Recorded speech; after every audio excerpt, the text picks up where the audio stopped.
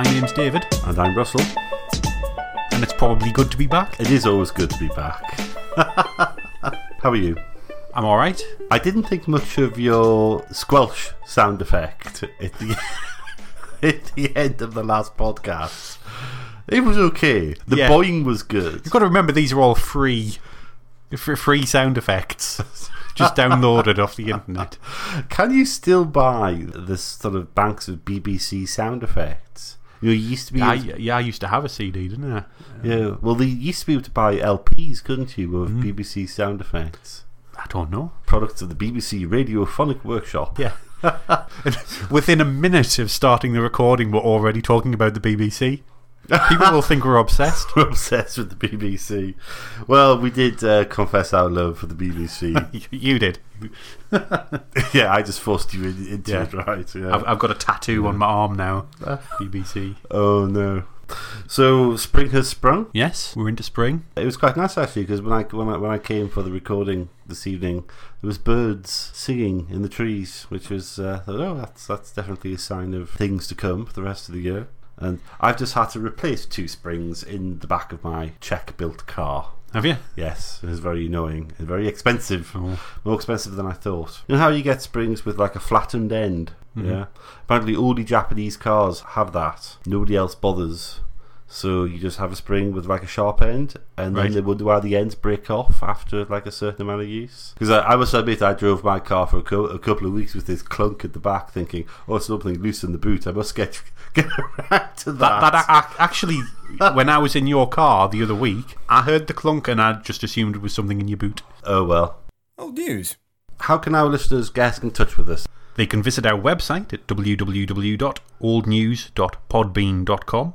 They can email us at oldnewspod@gmail.com. They can go to our Facebook page just by searching Old News Podcast. They can tweet us at Old News Pod. And we're on YouTube as well. We're also on YouTube. If you can find us. YouTube is of course, the home of sane and rational commentary. Yeah. Any commentary at all on ours would be nice. Would be great. We noticed we have had a few new people like the Facebook page over the last few weeks. Yes. And some welcome to you.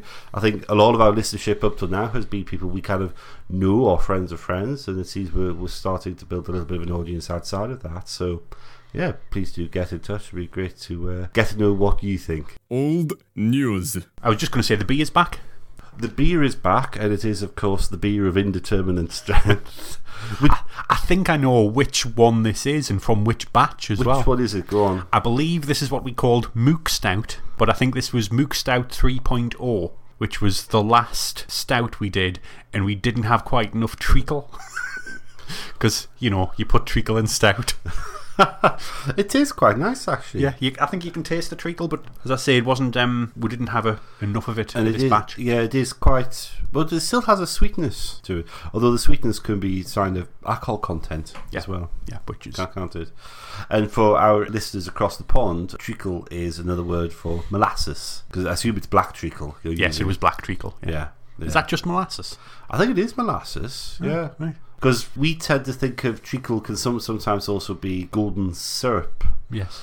Golden syrup has a name in the States that I can't remember. Is that what they call inverted syrup? I have no idea. Yeah, where you invert the sugar or something. I don't know. I'd have to look it up. I've heard the term inverting sugar. I have no idea what it means. Yeah, it's something to do with converting fructose and something. I don't know. So I think that leads us quite nicely in today's. Does it really from sugar to what we're going to talk about? Not really. Well, they have beer there. From beer, yeah, okay. Yeah, they have beer there. Right, they're quite good at beer. Most famous beer from that part of the world, I suppose, is probably the original Budweiser. Yeah, the proper Budweiser, not the American stuff. Yeah. It's old news. Yeah, so today we're talking about what? The breakup of Czechoslovakia.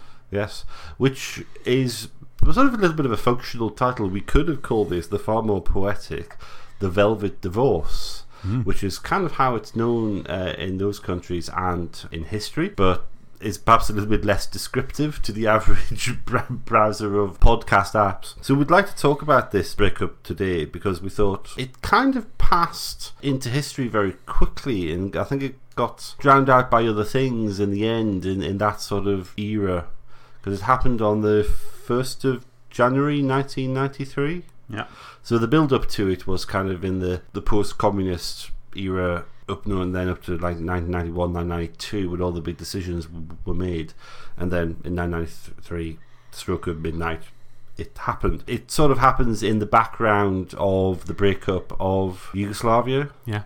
And the utter sort of disaster that was. Yeah. Also the breakup of the Soviet Union. You've got Estonia and Latvia and Lithuania and so on. Yeah, and that's all still sort of happening. Yeah, it's sort of in the interim period in 1991, isn't it? And I think because it happened peaceably in a kind of democratic way, or perhaps not so democratic. As we'll find out. We should probably talk about that. Yeah, it got forgotten about, but I think a breakup of two countries that work together, I think, is quite prescient to talk about it at the moment, and we'll maybe get to that at the end, where we look at more sort of comparisons. So you looked a little bit at the early history of Czechoslovakia, and how did these two countries end up together as a country in the first place? Yeah. So at the end of World War I, the Austro-Hungarian Empire was pulled apart or fell apart, depending on your point of view, and these two provinces, areas of the empire, were pushed together. Interestingly, it was kind of all agreed in the Pennsylvania Agreement. Yeah. Interestingly, in 1917, so before the end of the war, before the empire had collapsed. I find this a very strange. I did have a quick look. I really can't find anything similar like that certainly in that era where expatriate communities have decided to come together to declare independence from a colonial power in the homeland, but then come together like this. You'd think this would be a prime opportunity for nationalists in exile to declare independence of their own patch. Yeah. And of course, the other country that's created at the same time is Yugoslavia, isn't it? You know, there's a whole bunch of other Austro-Hungarian provinces that are pushed together in one country, whether it makes sense or not. Here's a question I was just thinking about before. Is there any kind of real religious differences between the Czech Republic and Slovakia? I don't know. No, I don't know either. That's something I haven't looked up. It's interesting that if you look at the various groups that signed the declaration in Pennsylvania, it includes an evangelical group and a Catholic group. So it's kind of multifaceted. Mm-hmm. Protestants, I suppose, but they call themselves the evangelical. Whereas the Yugoslavian Federation was just a mismatch of all kinds of different folk and just pushed together. Yeah. So you've got this country that's kind of artificially created and survives for quite a while. Yeah. So up until, from 1918, the end of the war, until 1938. What surprised me, it was a democratic republic. I had it in my mind it was probably a sort of like a democratic kingdom, something set up in a similar way to the Yugoslavs. Or the Yugoslavs, yeah. The Yugoslavs had a king, didn't they? Had a king, yeah. But no, an actual democratic republic. Yeah. With a president. And it's interesting, in that era up to sort of between the wars, they were a little bit like Weimar Germany in a way. They're a country which has no democracy up till that point, really, and then suddenly democracy is thrust upon them, and it takes root very, very easily. Yeah. Democracy is really sort of embraced by an awful lot of folk, and they're a beacon of democracy, and they're a beacon of economic development in that part of the world as well. Yeah. Of course, World War II happens. The Slovaks, under the influence of Nazi Germany, have their own state. The Czech side of things is occupied. We'll not go into that too much. Yeah, sort of. It's occupied in two stages, isn't it? With the Sudeten first, and then the actual invasion. After World War II, it becomes a communist country. A federal style, starts off as the Czechoslovak Socialist Republic, but then becomes a proper federal republic with separate Czech Socialist Republic and Slovak Socialist Republics. So you've got this period of the communist government. Doesn't it start as kind of a unitary state? Yeah. And then in 1968 you have all the events of the Prague Spring. Yeah. which is sort of just to kind of quickly revisit that. There's a brief period of loosening of the communist regime, and they offer what's the phrase, the slogan, socialism with a human face. Who's the chap who led that? The Prague Spring? Dubček. But he gets ousted. I mean, the Soviet Union invade. Well, it's actually the Warsaw Pact. It's the Warsaw Pact, yes. Yeah, so it's not just the Soviet Union, it's them and some of the neighbouring countries with their support invade, and it leads to this process of what's called normalization, which is basically a reimposition of hardline communist government. Yeah. But then we get this federative setup of the two socialist republics. Old news. Should we go on now to look at a little bit sort of how it happened and the split itself, that sort of process? Because you got this period from sort of starting in 1989 and then into sort of the early 90s, and you get this increasing sort of call from nationalists on the Slovak side, saying that the country is imbalanced. All the decisions are made in Prague. Prague doesn't care about us. This all sounds very familiar in some ways. It's the same appeal that kind of nationalist politics makes all everywhere, the time. Yeah. There's also some external force that says we can't do what we want to do. Yeah, we're not the masters of our own future. One of the things that is unique in this is that it is largely driven by the politicians. Yeah. One thing I came across, and it's, to be honest, I just came across this on the Wikipedia page. Always your starting point for this kind of thing. But in a poll taken in 1992, the number of people who were wanting to split, there was only 37% of Slovaks and 36% of Czechs wanted to split. So minorities on both sides. Yeah. Quite small minorities as well, really. Yeah. Here's the thing, right? But if you ignored that minority, I mean, you say they're small, they're a quarter of the populations or a third of the populations, respectively. Do you think if we'd ignored them, or if they'd been ignored for a long time, that would have gotten more and more bitter? I suppose it possibly could have. That's the trajectory nationalism seems to take, isn't it? Yeah. That it starts off small and gets bigger and bigger and bitterer and bitterer. Yeah. I think you're probably right. It did seem to me, reading up on it, that it was driven by politicians who seemed to not be able to get off the train. We've started this thing rolling. Yeah, once it was stop. Yeah, once it was in motion, it was sort of going to happen anyway. Yeah. It's really interesting. One of the last things I did as a student was I was involved in a sort of European-wide student event, helping organise it. And we had quite a lot of students come from both the Czech Republic and Slovakia. And these were all people who I kind of got to know and, were acquainted with for a short period. And any discussion of this, and this is kind of students in their late teens, early 20s, they still said that, oh, well, we don't understand why it happened. We don't know why. We don't understand. And it seemed like there was a huge amount of regret. Yeah. And it was interesting that these were people who were probably only very small children, 9, 10, 11 years old, when it happened. And there was still like a sadness about it as well, when you talked. But obviously that's a very narrow section of society. That's the kind of somewhat probably well-to-do, the well-educated, young professional class. I wonder if you were to go onto the street in Bratislava and Prague, or the provincial cities, would you find the same attitudes? Yeah. Curious.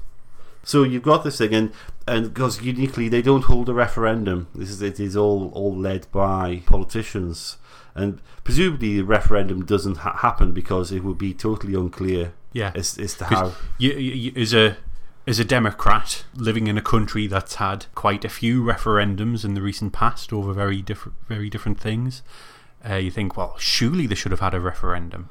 Yeah. But in a country like that, that's only made up of two parts. One part of which is significantly larger than the other. There's two problems with it. What happens if only one of the two states chooses to be independent? Yeah. Which, let's face it, was more likely than not to happen because the independence feeling was much stronger in Slovakia. But also the other problem is because there was twice as many people, almost exactly, in the Czech side, they could absolutely drown out the other side. Yeah, the vote could have been a lot stronger.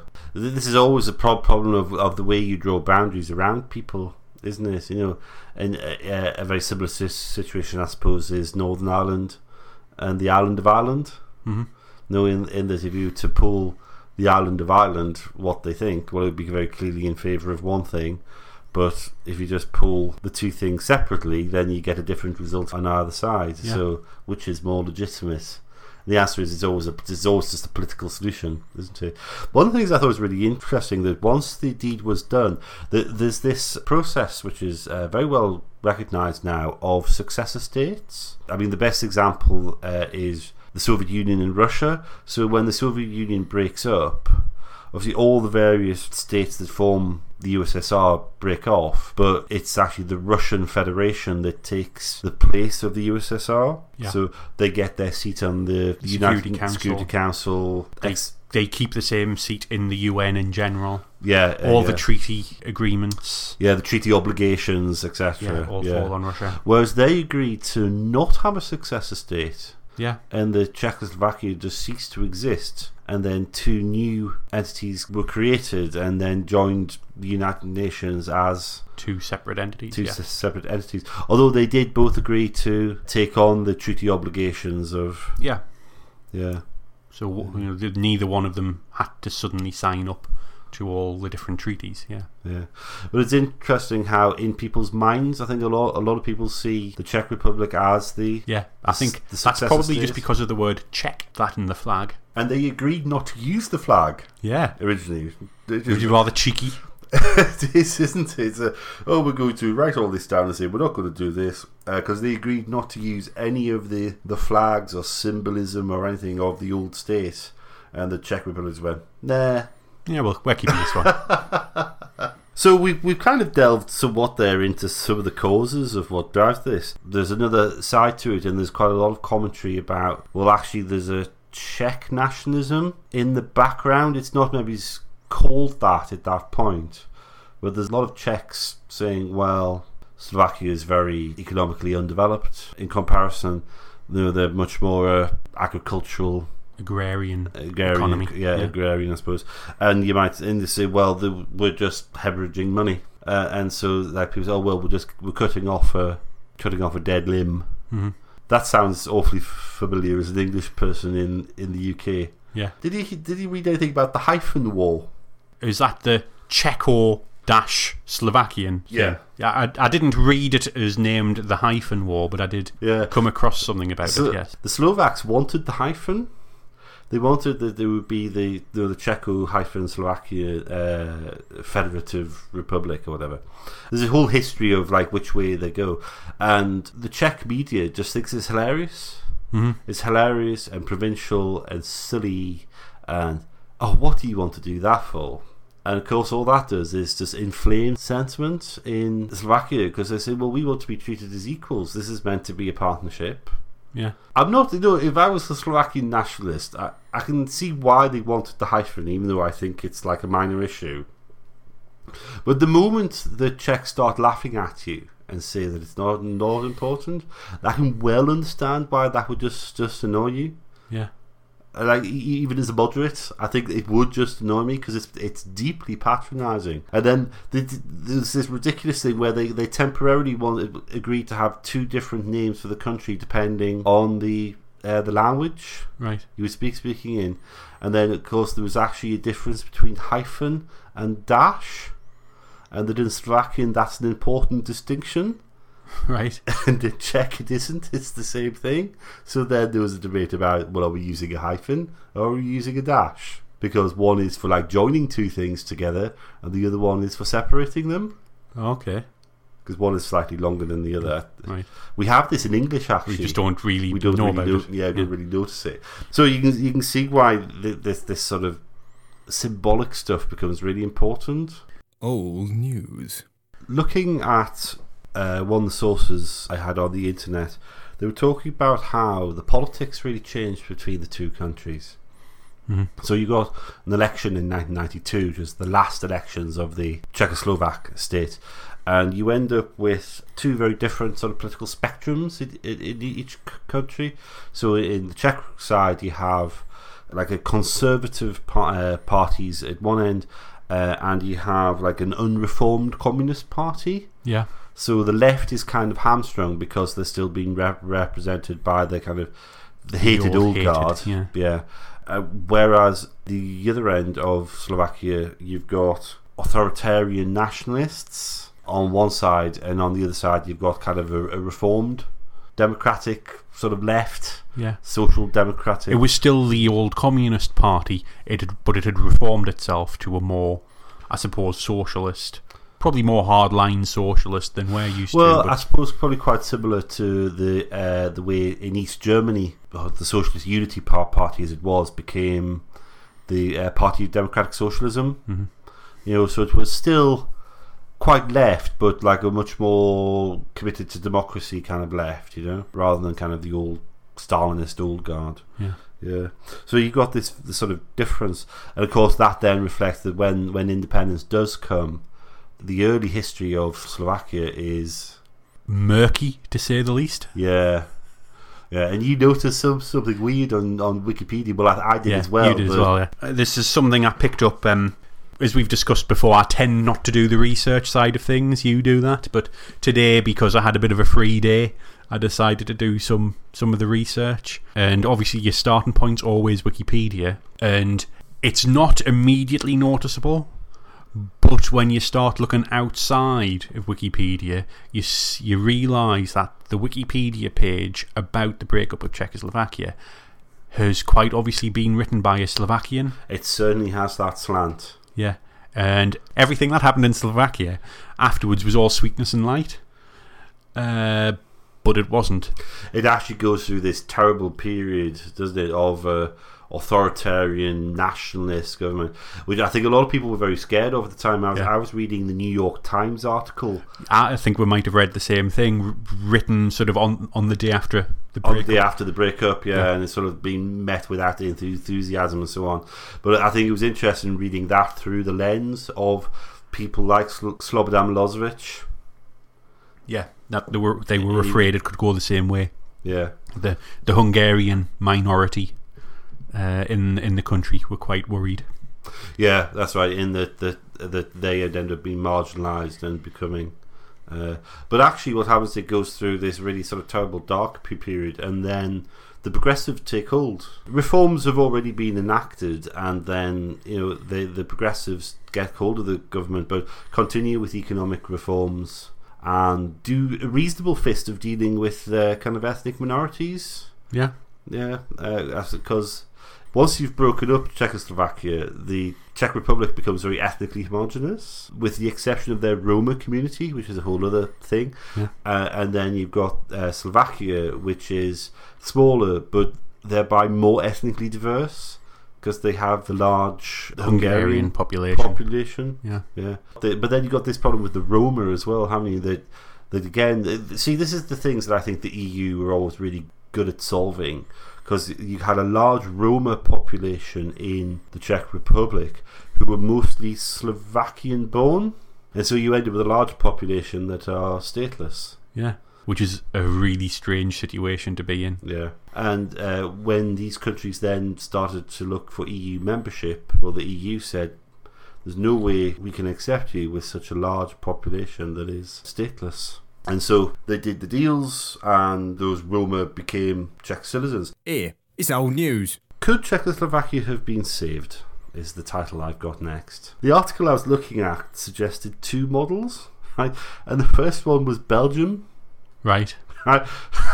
David Bull's face. Yeah. Well, it's very easy just to say Belgium and everybody laughs, right? Because it's the rudest word in the universe. Well, it is, yes, of course. But also, like, largely ungovernable, or like famous for being ungovernable, or famous for having ridiculous power structures in order to try to accommodate everybody. And a lot of that centers around like the language politics, and people should be allowed to speak their own language and blah blah blah. But I guess Belgium's still here. Yeah, it hasn't absolutely imploded. Wasn't that whole embarrassing bit when they went for 500 days without a government. Mm-hmm. And they were the fastest growing country in the EU economically in that period. There's an advert for rugged individualism, if I've ever heard one. Well, there's an advert for having a civil service that just gets on with stuff, isn't it? Yeah. Get rid of the meddling politicians. Yeah. I think more interestingly is the other model they suggested was Canada. I suppose Canada works by being a loose federation. Yeah. Interesting, you hear these two words, federation and confederation. And I guess if I was the political scientist, I would instantly know what the difference is. I mean, presumably one is looser than the other. Yeah, probably something we should have looked up, but... Yeah. Well, I suppose the Canadian situation more or less works. Mm-hmm. But I think it often only works in that they have kind of unwritten rules, like the leader of the main political parties almost always has to be French speaking. That's not always true of the Conservative Party in Canada, but they should at least be able to speak French. Mm-hmm. If not be from Quebec. Yeah. Which kind of is the deal, isn't it? Because, the French Canadians could say, well, we have this power of influence at the federal level, and in return, we agree to be part of like a very dominantly Anglophone country. The Canadians are doing it on an informal level, because that's just the way their politics works. But then you could, I think, if you was to sit down and write a constitution, you would end up probably having to codify all that stuff. So-and-so, the Prime Minister is Czech-speaking, the President is Slovakian-speaking. Yeah, which is the kind of thing that Lebanon famously fails to do constantly. Yeah. It's working at the moment. It is, but only after a huge, long impasse of not having a presidential election for a long time. Yeah. Yeah. Yeah, that kind of setup never really works. Yeah. And more closer to home, of course, is Northern Ireland. Yeah. Who have the communitarian thing where all the members of the legislature have to be one thing or the other thing, or none, but that has like a third status of like not being quite as influential.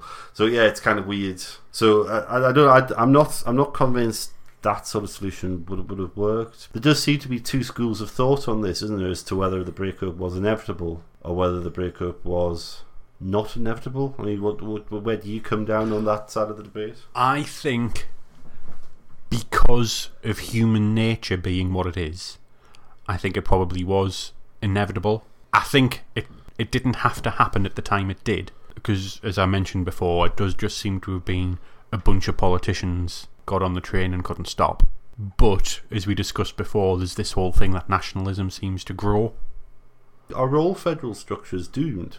I don't think all federal structures are doomed. The United States being an example, I can't really see the United States falling apart. No. But that's probably to do with the way the Constitution was implemented and how the country has grown. I suppose that's the States has been like an opt-in process bit by bit. I suppose there's a difference between what you might call old European states to like New World states. Which were largely built on immigrant populations coming in from the outside. Yeah, so you've got like Brazil is a federal state, Mexico is a federal state. Yeah, these are things that are often forgotten about, but they're not likely to fall apart because the states themselves don't have a huge amount of national identity. Yeah. Whereas in Europe and Asia and Africa, in a different way, but it's a similar sort of thing, you've got these people groupings who were just sort of bashed together, normally through conquest, into borders. So you get Spain is a sort of federal state, and it's constantly on the verge of falling apart. Yeah. Despite them having a really quite good constitution and quite good federal arrangement. Yeah, and large amounts of independence for... Yeah. Also autonomy for different regions, yeah. Essentially, we've all come from ancient tribes. Yeah. I think if we look at our own backyard, though, I think it's interesting to look at how... obviously, England is very dominant in the UK. Well, there's one nation that's totally squashed in the UK. Wales? No, Cornwall. Ah, yeah, okay.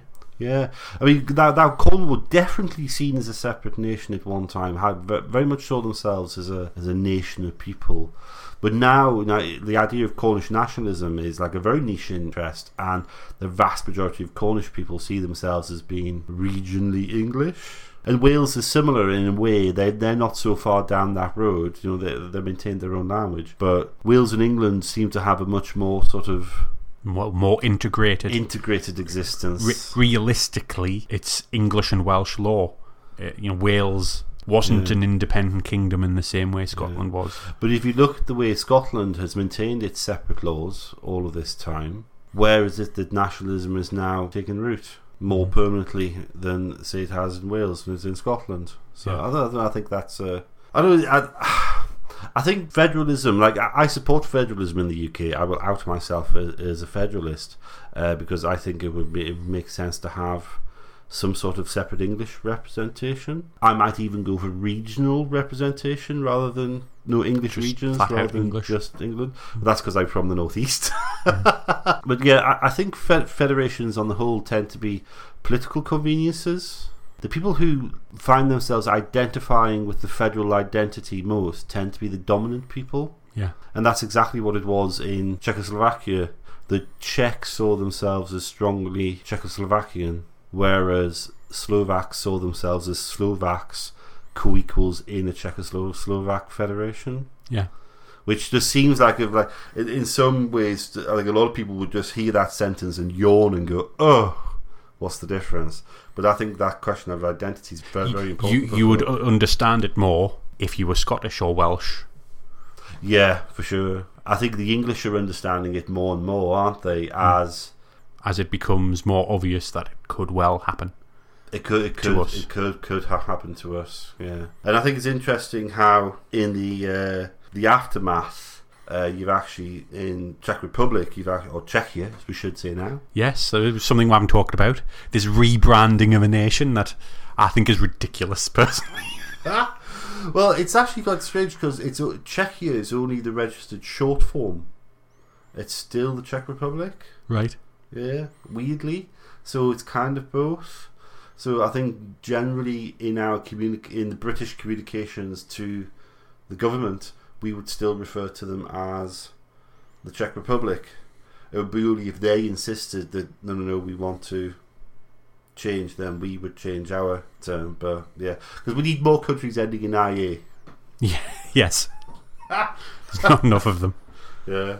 Oh dear. Which is where you get this ridiculous thing, because there's this endless confusion between Slovakia and Slovenia. Apparently, there's a lot of places where Slovakia and Slovenia have embassies in the same cities, and they often get each other's correspondence from different governments and organisations and things. And apparently, I think it's on Thursdays. Every Thursday, Slovakia and Slovenia have this informal sort of agreement that the officials get together and they swap items of post. And apparently this is in some ways tremendously useful, because occasionally you get letters from people you would rather not get letters from, and you can just say, we never received it. Yeah. Or it's a great way of delaying stuff, because you know that so-and-so has written a letter, but you can say, or if you want to embarrass somebody, you can say, well, you sent it to the wrong country, you fool. Yeah.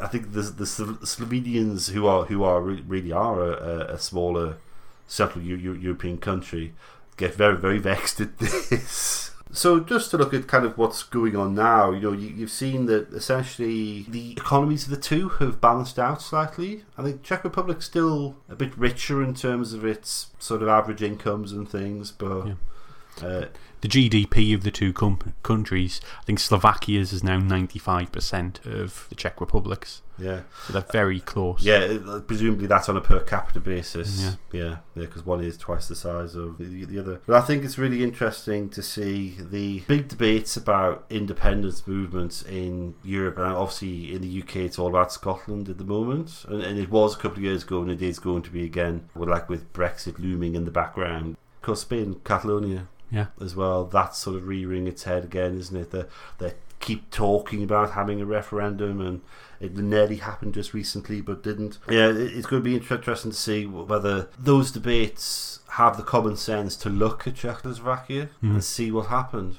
See whether they think if that's the route they want to go down. Old news. Old news. Old news. Old news. So I say good luck to both countries. Yes, and I think if ever there was an argument for kind of open borders and things, a lot of the questions that came up when they split about, is this road in Slovakia or is this road in Czech Republic, and what about this school for this village? You know, there was a load of this on the borders. Yeah. It all got sorted out, but now that the borders are open and, you know, people can freely travel and so on, then everybody gets their own country, but they get to live in a normal way at the borders. Yeah. Yeah, rather than having sort of this imposed wire fence. Maybe the future here is wire fences between us and Scotland. Old news. Right, so that was the breakup of Czechoslovakia. Czechoslovakia. So, I think we need to say thank you to some people. Yes, our usual thank yous in this slot. Firstly, of course, for our fantastic intro and outro music, royalty free, from bensound.com under Creative Commons license. And of course to the great Peter Kitson for the use of his voice. Well, I think that's it. See you all next time. Goodbye. Goodbye.